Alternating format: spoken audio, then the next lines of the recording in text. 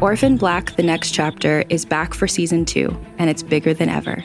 The official continuation of the hit TV show stars Emmy Award-winning actress Tatiana Maslany as all of the clones. And this season, she's joined by original TV show cast members Jordan Gavaris as Felix, Evelyn Brochu as Delphine, and Christian Brune as Donnie. Season 2 picks up where season 1 left off with, spoiler alert, the secret of the clones finally exposed to the general public. Hundreds of previously unaware clones grapple with the news that they are part of a massive military science experiment. Meanwhile, anti-clone protesters fight to have the clones' rights restricted. Caught in the middle, the Sestras want peace, and when an unforeseen threat turns their world upside down, they must join forces with former enemies to protect the ones they love. Orphan Black: The Next Chapter is available right now wherever you listen to podcasts. Be sure to listen and subscribe, or visit realm.fm for more information. Some audio in this episode may be disturbing. Listener discretion is advised.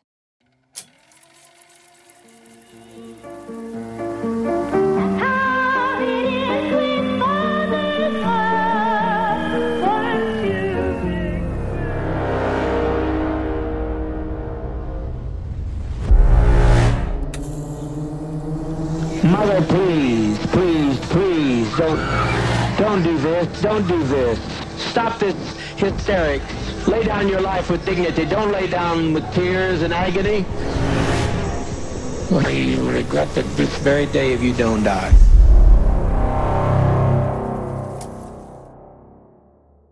Welcome to episode 6 of The Truth About True Crime, a podcast series looking at some of the most shocking crimes of our lifetimes through a whole new lens.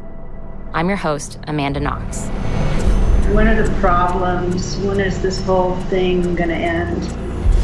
What's going to happen here in a matter of a few minutes? One of those people on that plane is going to shoot the pilot. Why he chose to do what he did, I don't know if I'll ever understand that.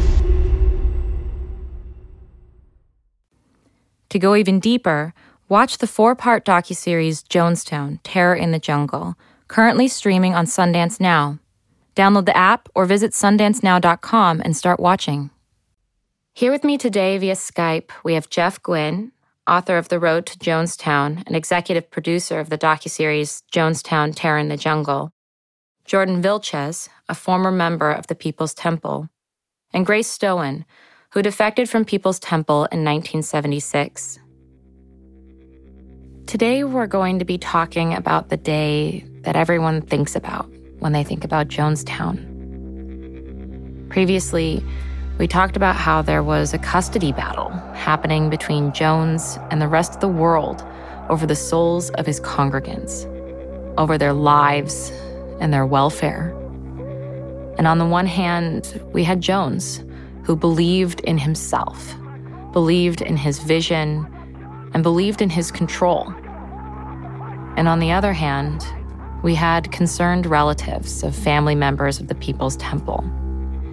We had courageous People's Temple defectors like Grace, speaking out about the truth of what was going on.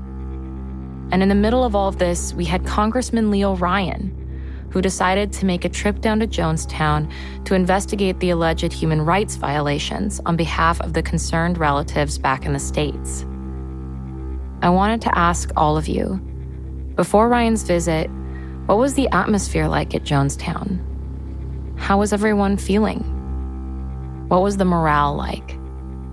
I was in Georgetown at the time, but I was in Jonestown just days before. And I think that people were really very tired and also wanting to have hope, just putting everything into holding on to this idea of being united in whatever was coming our way, because there was a lot of talk about threat.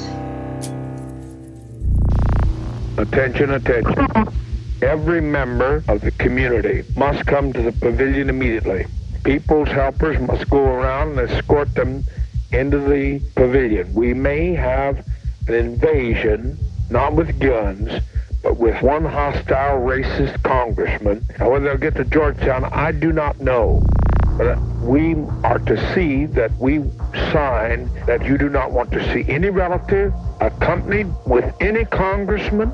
You do not want to see any relative that you have not requested to see, and you will determine the time and the place that you see your relative. Thank you very much. But I think that underneath it all, there was a feeling of perhaps bewilderment, or just a feeling like, when are the problems? When is this whole thing going to end? Just think that people were very tired. Yeah. Well, especially since Jonestown was supposed to be this place of a new beginning, right? And there had always been enemies, but suddenly you were in the wilderness and you were isolated and surrounded. You had the voice of Jim Jones telling you you were under siege. Do you remember, did you ever get a chance to meet Congressman Ryan in Georgetown on his way through? I did not meet him as the congressman and company were going in to Jonestown. I was on that last boat that had folks that had gone into Georgetown. So we passed one another. Grace, did you see Leo Ryan in Georgetown? Yes, I went with Congressman Ryan. In fact, Deborah Layton and I were flown to Washington. He wanted us to meet with the State Department, and we met with 17 members of the State Department before we left. And so actually, I left from D.C. with Congressman Ryan, Jackie Spear, and we met up with everybody, I believe, either in New York or something, and then we all went down together with the NBC crew and the other concerned relatives.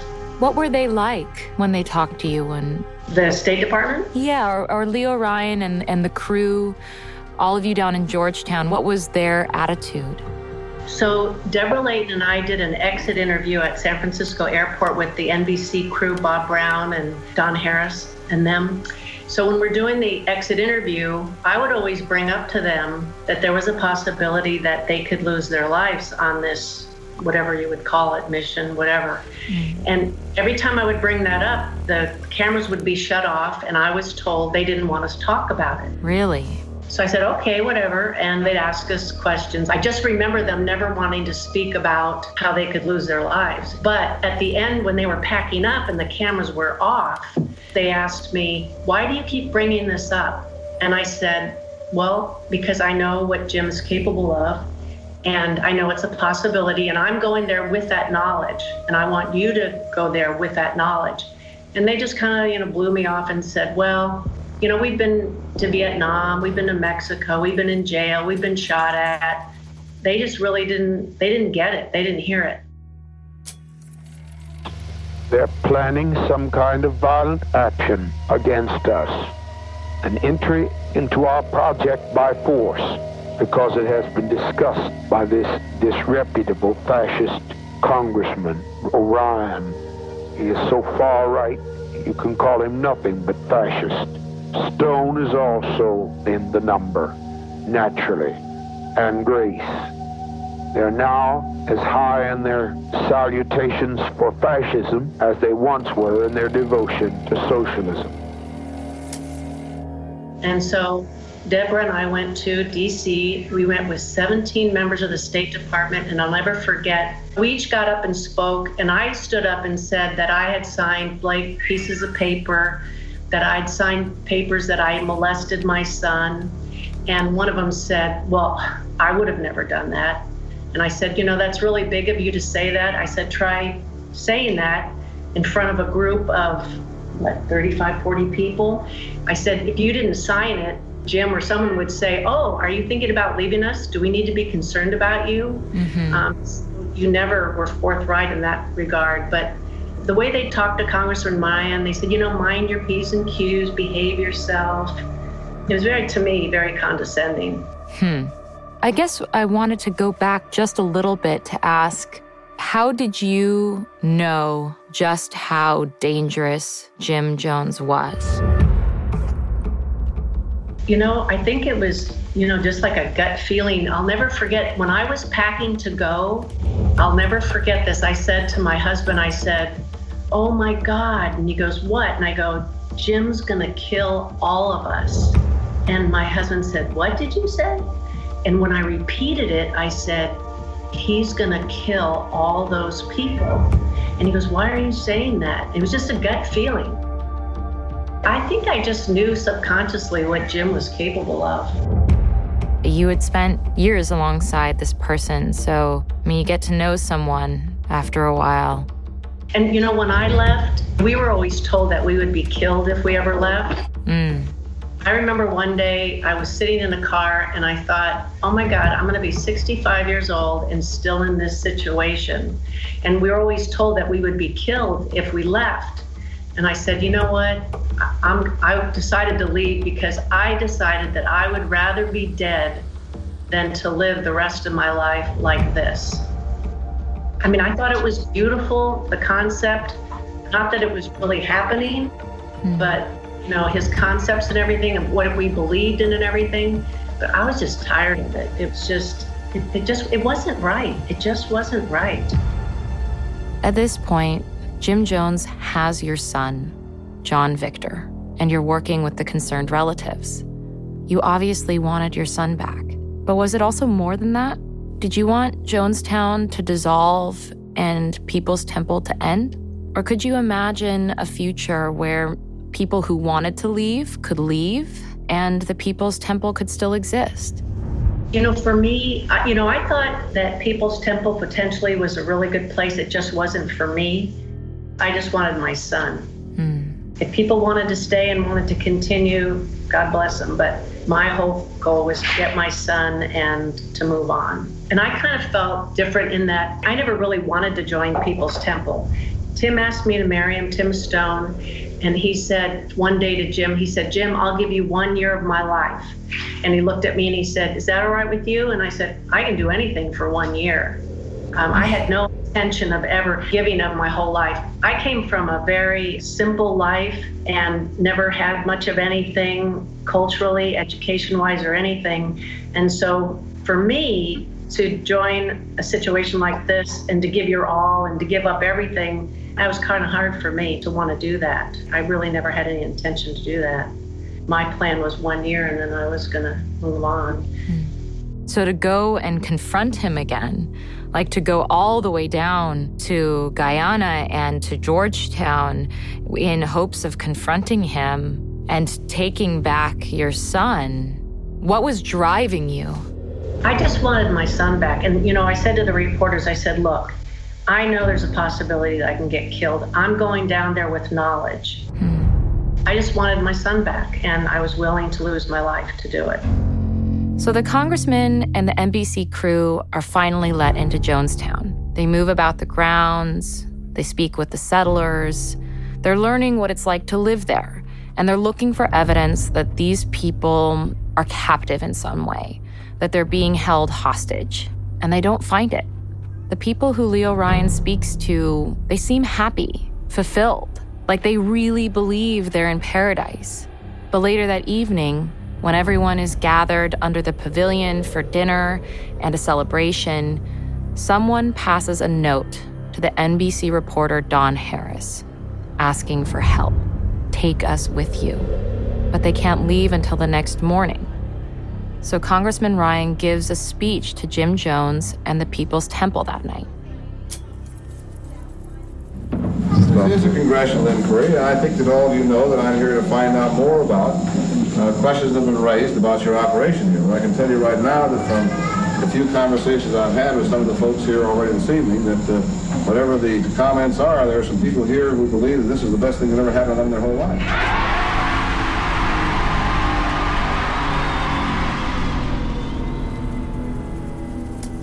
Jeff, from your research of that Friday night at the pavilion, what did you learn? There's something I never had the chance to ask either Jordan or Grace, and I'd like to now, if that's okay. Yeah. Jordan, you're back in Georgetown that night, and Grace, you're at the hotel in Georgetown too. Right. What kind of message on Friday night did either of you hear about how things were going in Jonestown? Was there any communication, say, back to the house, to you folks, Jordan, that everything's okay? Or did somebody at the hotel maybe at least pass word to you, Grace, that things so far are all right?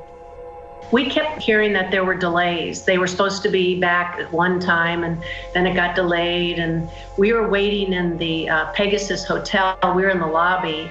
And then eventually the manager came to us and said, "We want to speak to you." And they spoke to us one at a time. They took us into their office.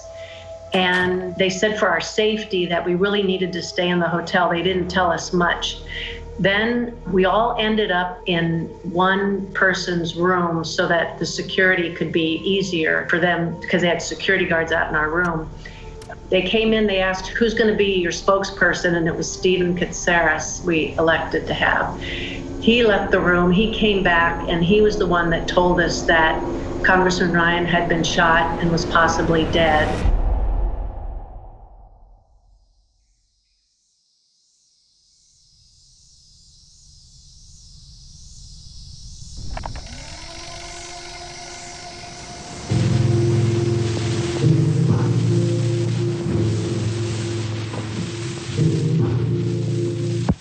How very much I've loved you. How very much I've tried my best to give you the good life. But in spite of all of that I've tried, a handful of our people have made our life impossible. There's no way to detach ourselves from what's happened today. You can't take off with people's children without expecting a violent reaction. The world, the kingdom, suffereth violence, and the violence shall take it by force. I want to go back to the morning of November 18th, the day after Congressman Ryan's speech. Don Harris had requested an interview with Jim Jones, where he revealed to Jim that someone had slipped him a note saying they wanted to leave. And it seems like this was the defining turning point, where Jones became more hostile. He quickly prompts all of the unwanted guests to leave, and then several more temple members choose to defect and leave too. And the air is crackling. So as Leo Ryan and the handful of settlers are about to leave, one of Jones's loyal followers tries to kill the congressman. He puts a knife to his throat. Other settlers rush in and save Ryan in that moment, and the violence is diffused. But now they know they're not safe. They have to get to the airport at Port Kaituma. What's going to happen here in a matter of a few minutes is that one of those people on that plane is going to shoot the pilot. I know that. They're going to shoot that pilot, and down comes that plane into the jungle. And we had better not have any of our children left when it's over, because they'll parachute in here on us. I'm telling you just as plain as I know how to tell you. I've never lied to you. I never have lied to you.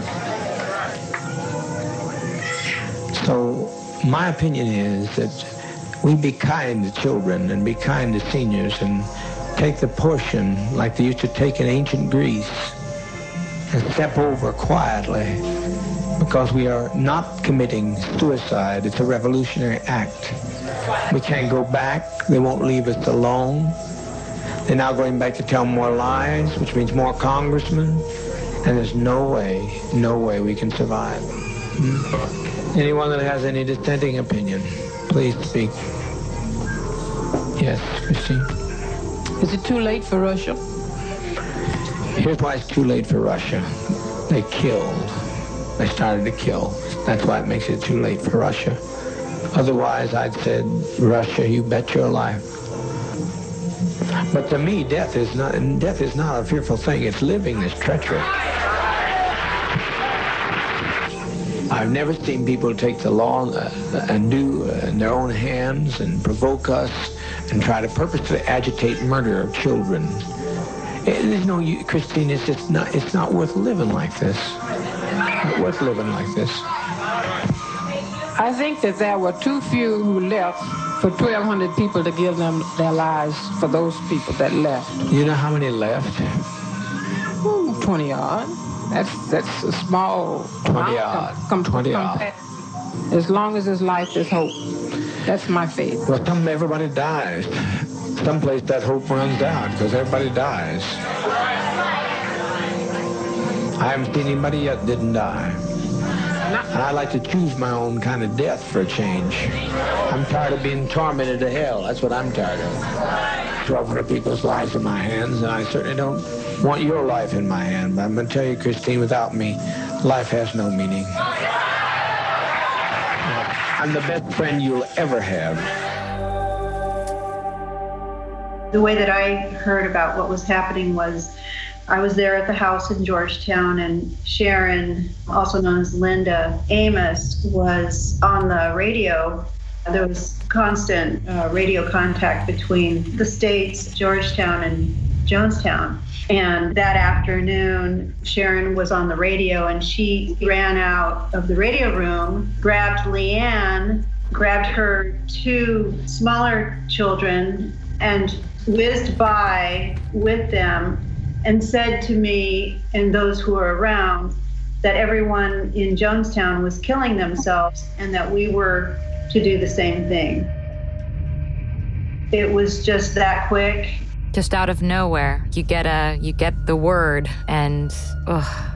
Yeah, and what I know in Jonestown, there was a lot of people enforcing what was happening, and there was nothing like that going on in Georgetown at all. But still, I know Sharon actually ended up killing her 3 children and herself after that moment you saw her in Georgetown. And what about Jonestown? When did you think it was too late for the people there?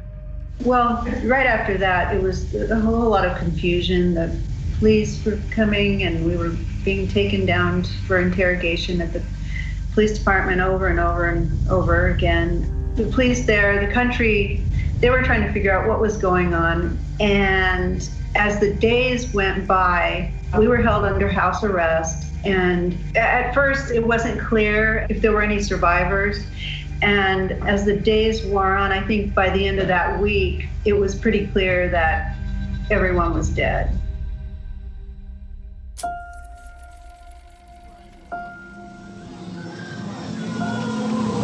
The congressman's dead, the Congress today's dead, many of our traitors are dead, they're all laying out there dead.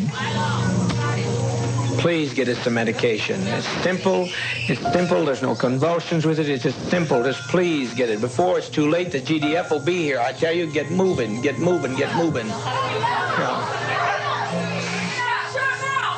Don't be afraid to die. If these people land out here, they'll torture some of our children here. They'll torture our people. They'll torture our seniors. We cannot have this.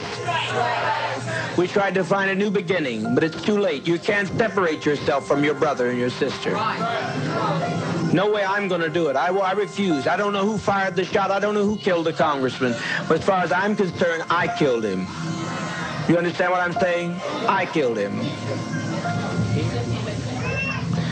We're trying. If everybody will relax, the best thing you do to relax, and you'll have no problem. You'll have no problem with the thing if you just relax. Keep your emotions down. Keep your emotions down. Children, it will not hurt if you'll be quiet. If you'll be quiet. I tell you, I don't care how many screams you hear. I don't care how many anguished cries. Death is 1,000,000 times preferable to 10 more days of this life. If you knew what was ahead of you, you'd be glad to be stepping over tonight. If you'll quit telling them they're dying, if you adults will stop some of this nonsense, adults, I call on you to stop this nonsense. I call on you to quit exciting your children when all they're doing is going to quiet rest. No sorrow that it's all over. I'm glad it's over.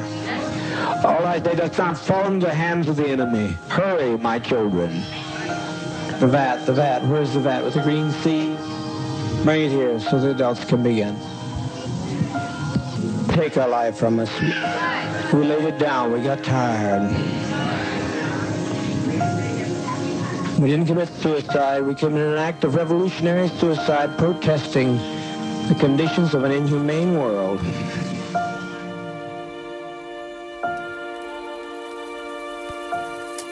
Grace, could you believe that the people you knew and loved who were there could be gone? Because your son was there even. Right. But see, at that point, we didn't know the extent. We just knew that Congressman Ryan had been shot. That was all we were told. So in thought, I didn't even go there and thought about everybody else being killed. And then the next thing that happened was the phone started ringing, and it was the families of the reporters calling us, asking about their loved ones. If we knew if they were alive or stuff like that. But we were in shock. And how we found out about the numbers, we left the country. My brother-in-law got a plane to come and take us out, and they dropped us off in Puerto Rico because they'd been flying too many hours.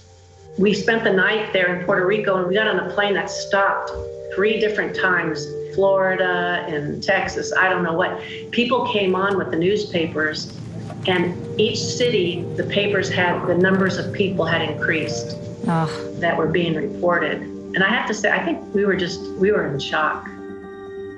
How long did you hold out hope for your son?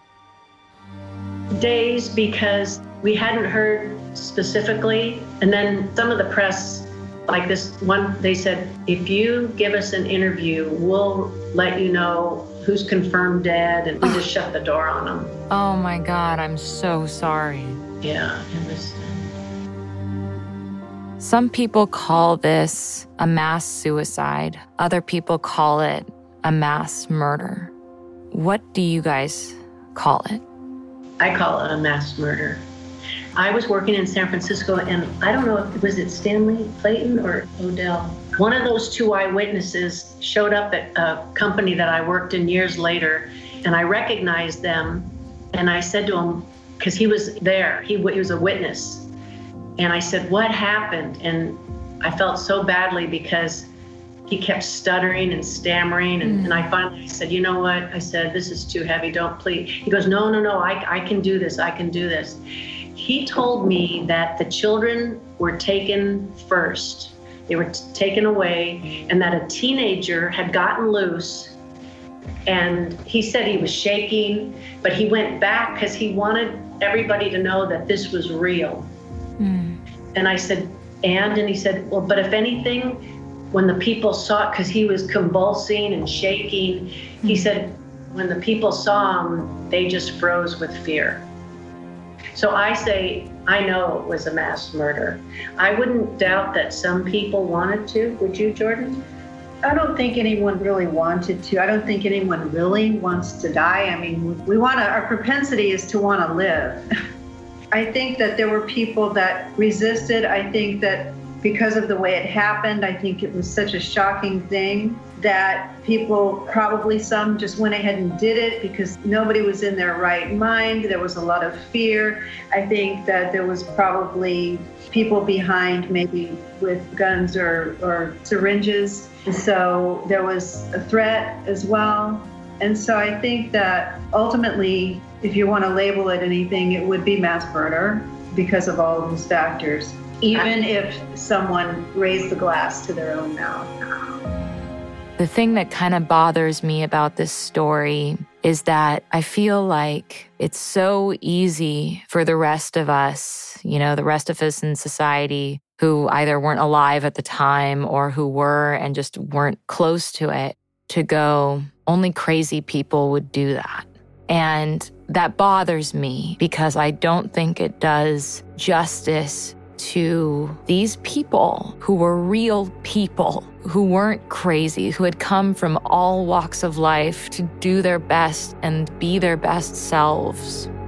The most heartbreaking thing almost that I heard in the 4 years that I worked on this book and talked to many folks who had been part of People's Temple, anyone who's going to listen to this podcast who thinks telling a Kool-Aid joke is funny, I hope you'll remember this the next time before you do.